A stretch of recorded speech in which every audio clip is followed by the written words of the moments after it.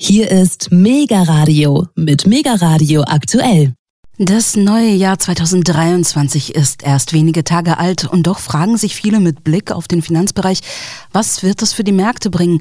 Wie wird sich die Inflation entwickeln? Wie stark wird mein eigener Geldbeutel be- oder entlastet? Und auch diese Frage steht im Fokus. Was bringen die nächsten Monate für die Edelmetalle Gold und Silber? Wie werden sich Aktien- und Rohstoffmärkte entwickeln?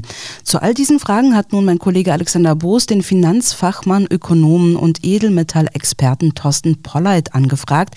Er ist Chefvolkswirt bei Degussa Goldhandel und sagt im Interview, das neue Jahr bringt in diesen Finanzfeldern, ähnlich wie die Jahre zuvor, neue und alte Unwägbarkeiten in politischer, wirtschaftlicher, finanzieller und geopolitischer Hinsicht.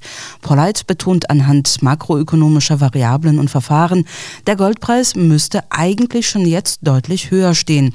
Er zeigt sich im Gespräch zuversichtlich, dass die Edelmetalle Gold und Silber im neuen Jahr durchaus deutlich nach oben steigen könnten. Außerdem beurteilt er für uns aktuelle Leitzinsentscheidungen der Zentralbanken in den USA und in Europa. Herr Polleit, das neue Jahr 2023 ist wenige Tage jung, aber das ist auch immer wieder ein guter Zeitpunkt, um mal die Entwicklung der Märkte im neuen Jahr zu analysieren. Wie blicken Sie denn auf die Entwicklung der Aktien- und Edelmetall- und Rohstoffmärkte im neuen Jahr? So ganz wenige Sätze, Herr Polleit. Ja, Herr Bus, das ist natürlich ein herausforderndes neues Jahr, so viel steht fest. Es gibt viele Unwägbarkeiten, politisch und wirtschaftlich. Die Inflation ist kommen, um zu bleiben, ein ganz großes Problem für viele Menschen, viele Kapitalanleger insbesondere auch. Die Zentralbanken nicht ausreichend die Geldpolitik straffen, um die Inflation wirklich auf niedrige Niveaus zu bringen, fürchte ich. Und das wird natürlich weitere Probleme nach sich ziehen. Also insofern glaube ich, die Herausforderungen sind groß für Kapitalanleger im neuen Jahr und die Unwägbarkeiten, ich sagte es bereits, sind da und sie erfordern jetzt sicherlich hohe Aufmerksamkeit und Analysefähigkeiten, um erfolgreich investieren zu können. Ich habe in Ihrem Degussa Newsletter gelesen, eine häufig gestellte Frage ist ja, warum Gold aktuell nicht höher stehe. Obwohl der Goldpreis ja in den letzten Tagen wieder leicht zugelegt hat. Aber Gold müsste ja eigentlich deutlich über die $2000-Marke stehen, sagen ja Experten wie Sie seit Jahren. Wenn es mit rechten Dingen zugehen würde, ne? Wie Sie drauf blicken. Ja, richtig. Das ist eine Ausarbeitung aus dem Dezember. Nun muss man natürlich sagen, der Goldpreis ist mittlerweile jetzt schon deutlich höher. Der war, als ich das verfasst habe, etwa bei 1750. Jetzt haben wir etwa $1877 pro Feinunze, also schon eine merkliche Aufwärtsbewegung in relativ wenigen Tagen. Aber Sie haben natürlich recht, diese Frage, die wird mir immer wieder gestellt. Warum steht der Goldpreis denn nicht höher? Und nun, Sie wissen, es ist nicht ganz einfach, da eine genaue, exakte Prognose abzugeben, wo der Goldpreis dann in der Zukunft stehen würde. Aber wenn man die makroökonomischen Variablen zusammenbringt und Langfristbeziehungen herstellt über ökonometrische Verfahren, dann kann man schon sagen, der Goldpreis müsste eigentlich deutlich höher stehen. Sie sagten es bereits, ich nenne den Wert $2200 pro Feinunze. Da halte ich das Gold derzeit für fair bewertet. Da gibt es also noch eine Lücke. Der aktuelle Preis, ich sagte es bereits, liegt deutlich unter dieser Marke.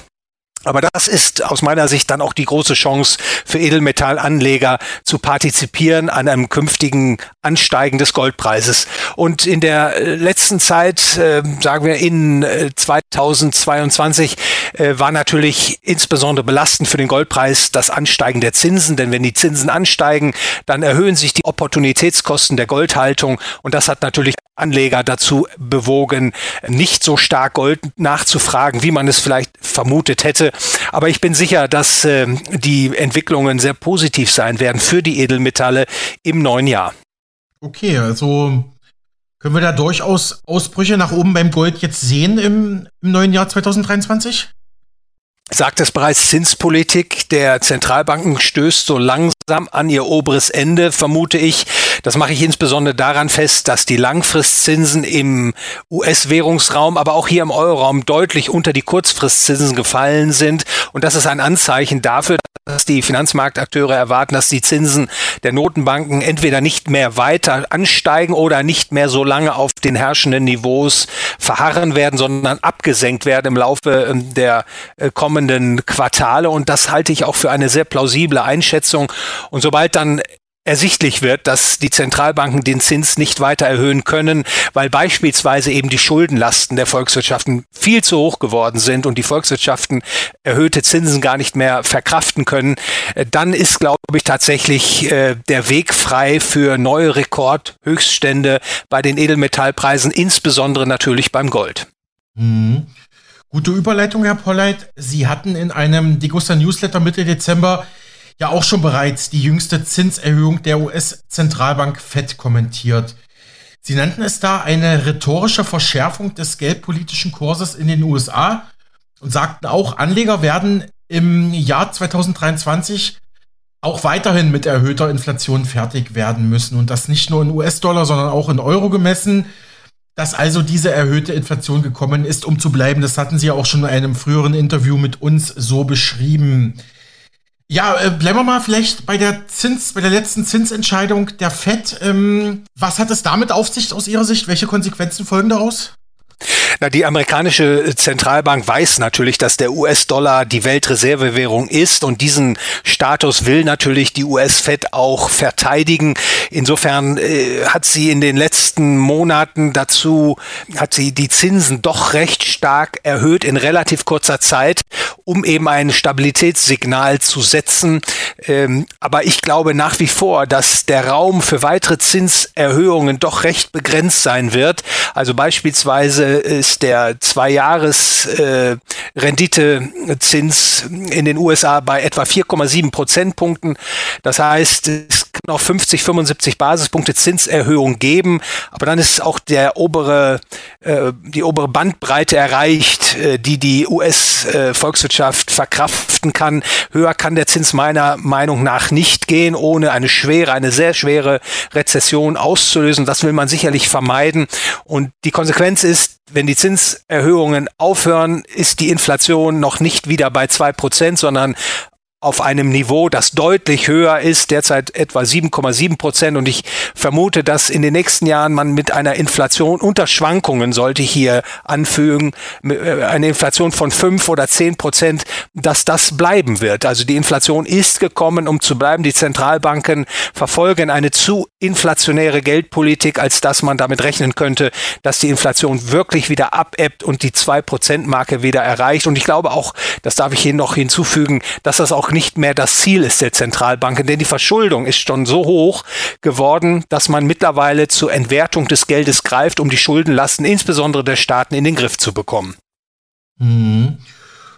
Obwohl Sie ja auch in Ihrem Degussa-Newsletter schrieben, Herr Polleit, die alles beherrschenden Inflationszahlen werden in den kommenden Monaten, also jetzt Anfang des neuen Jahres, vermutlich nachgeben.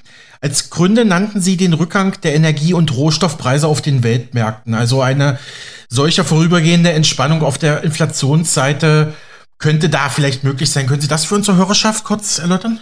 Ja, das ist richtig und auch wichtig, dass Sie das nochmal betonen. Natürlich spielen die kurzfristigen Schwankungen gerade bei den Energiepreisen eine bedeutsame Rolle für die Ermittlung dieser offiziellen Inflationszahlen.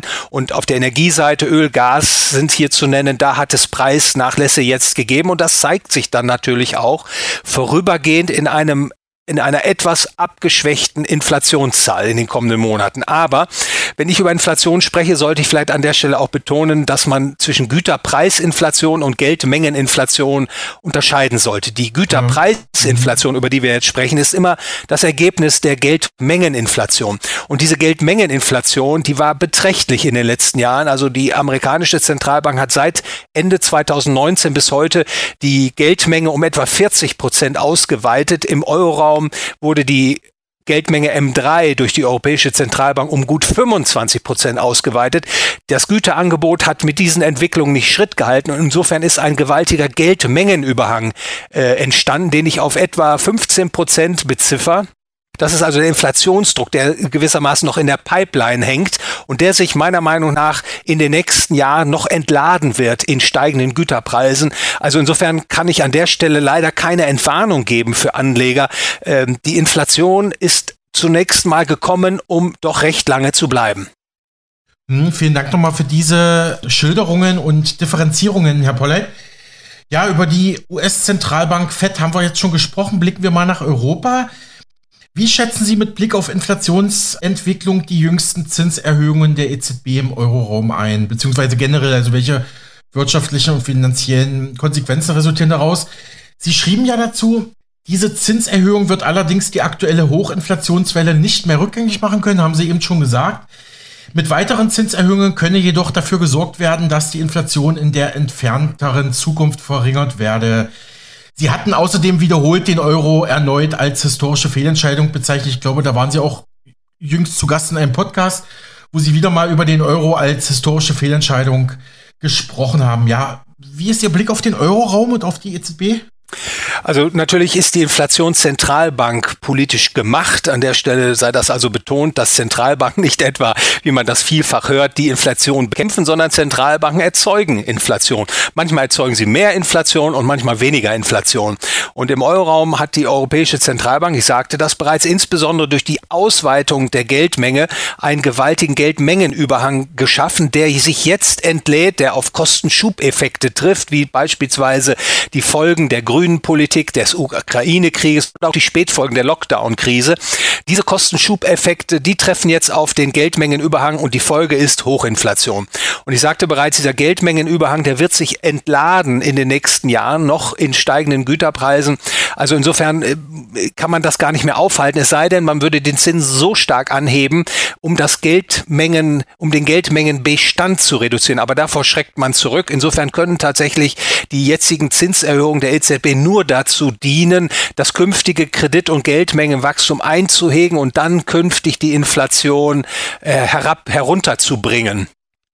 Und das ist natürlich wünschenswert. Allerdings muss man an der Stelle sagen, der Leitzins im Euroraum mit 2,5% ist immer noch viel zu niedrig. Die laufende Inflation ist bei etwa 9,2%. Das heißt, der reale Zins im 2 Jahre Laufzeitenspektrum ist bei minus 6,5%. Also wer jetzt eine 2-jährige Anleihe erwirbt, der macht einen realen Geldverlust von 6,5% auf das Jahr gerechnet.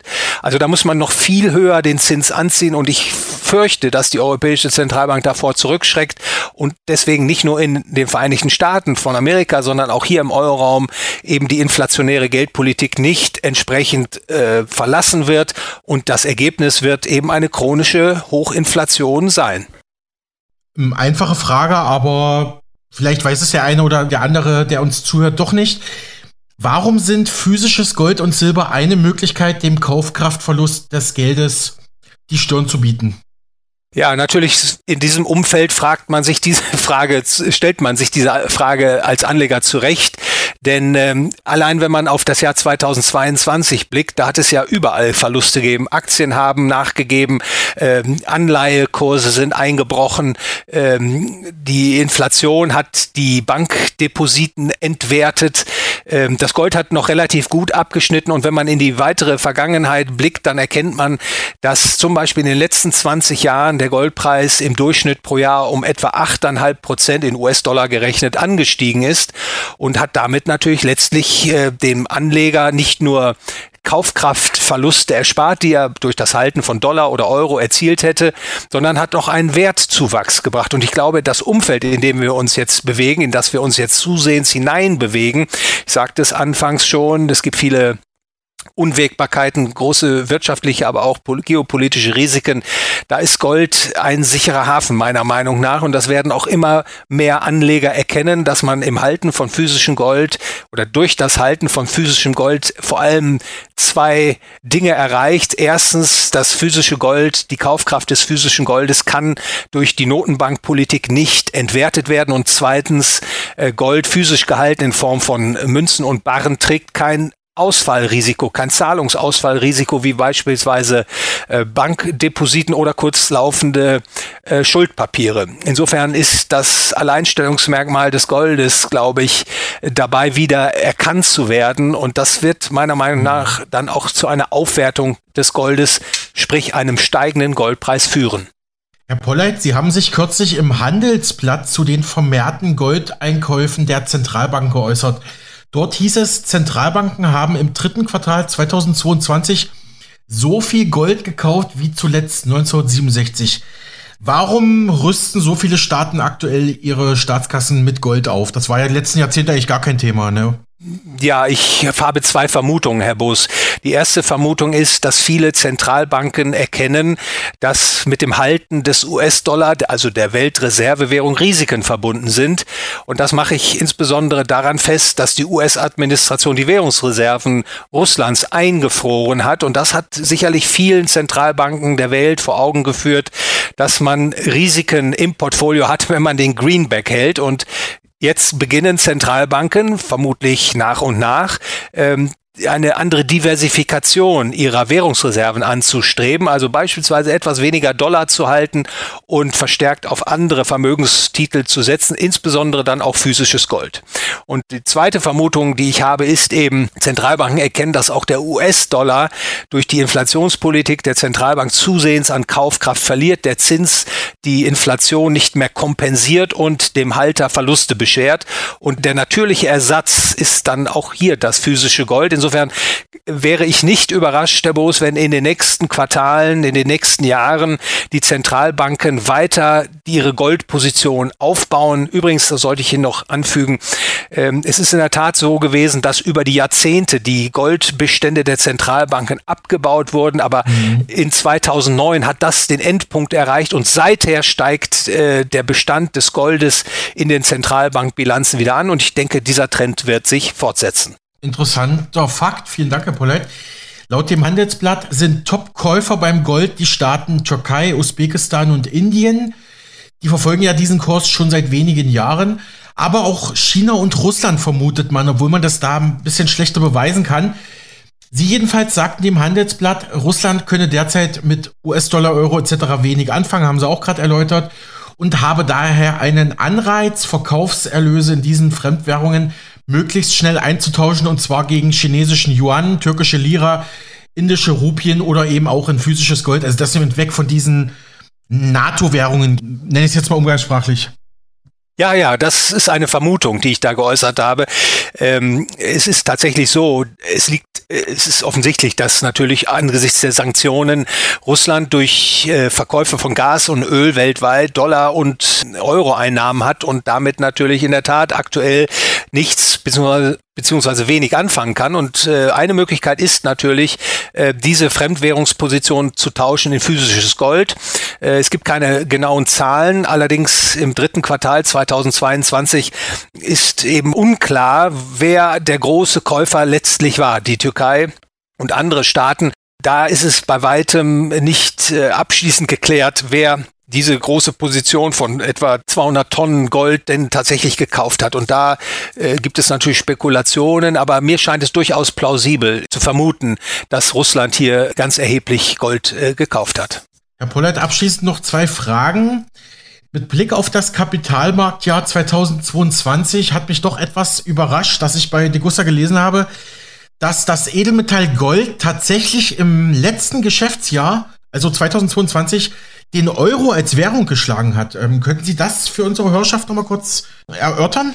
Ja, da habe ich eine Übersicht erstellt in der letzten Ausgabe im Degussa Marktreport.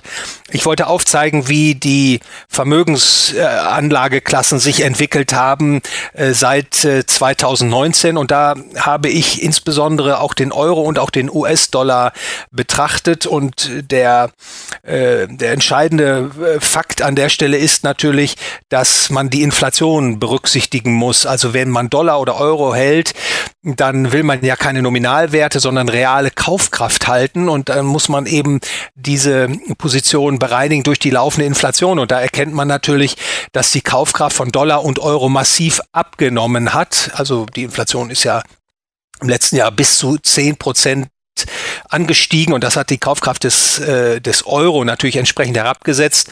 Und wenn man auch den Goldpreis in Euro inflationsbereinigt darstellt, dann sieht man, dass man durch das Halten von physischem Gold oder eben von Münzen oder Barren, das sei an dieser Stelle dahingestellt, eben besser gefahren ist, als wenn man sein Geld als Bankdeposite gehalten hätte. Interessante Analyse.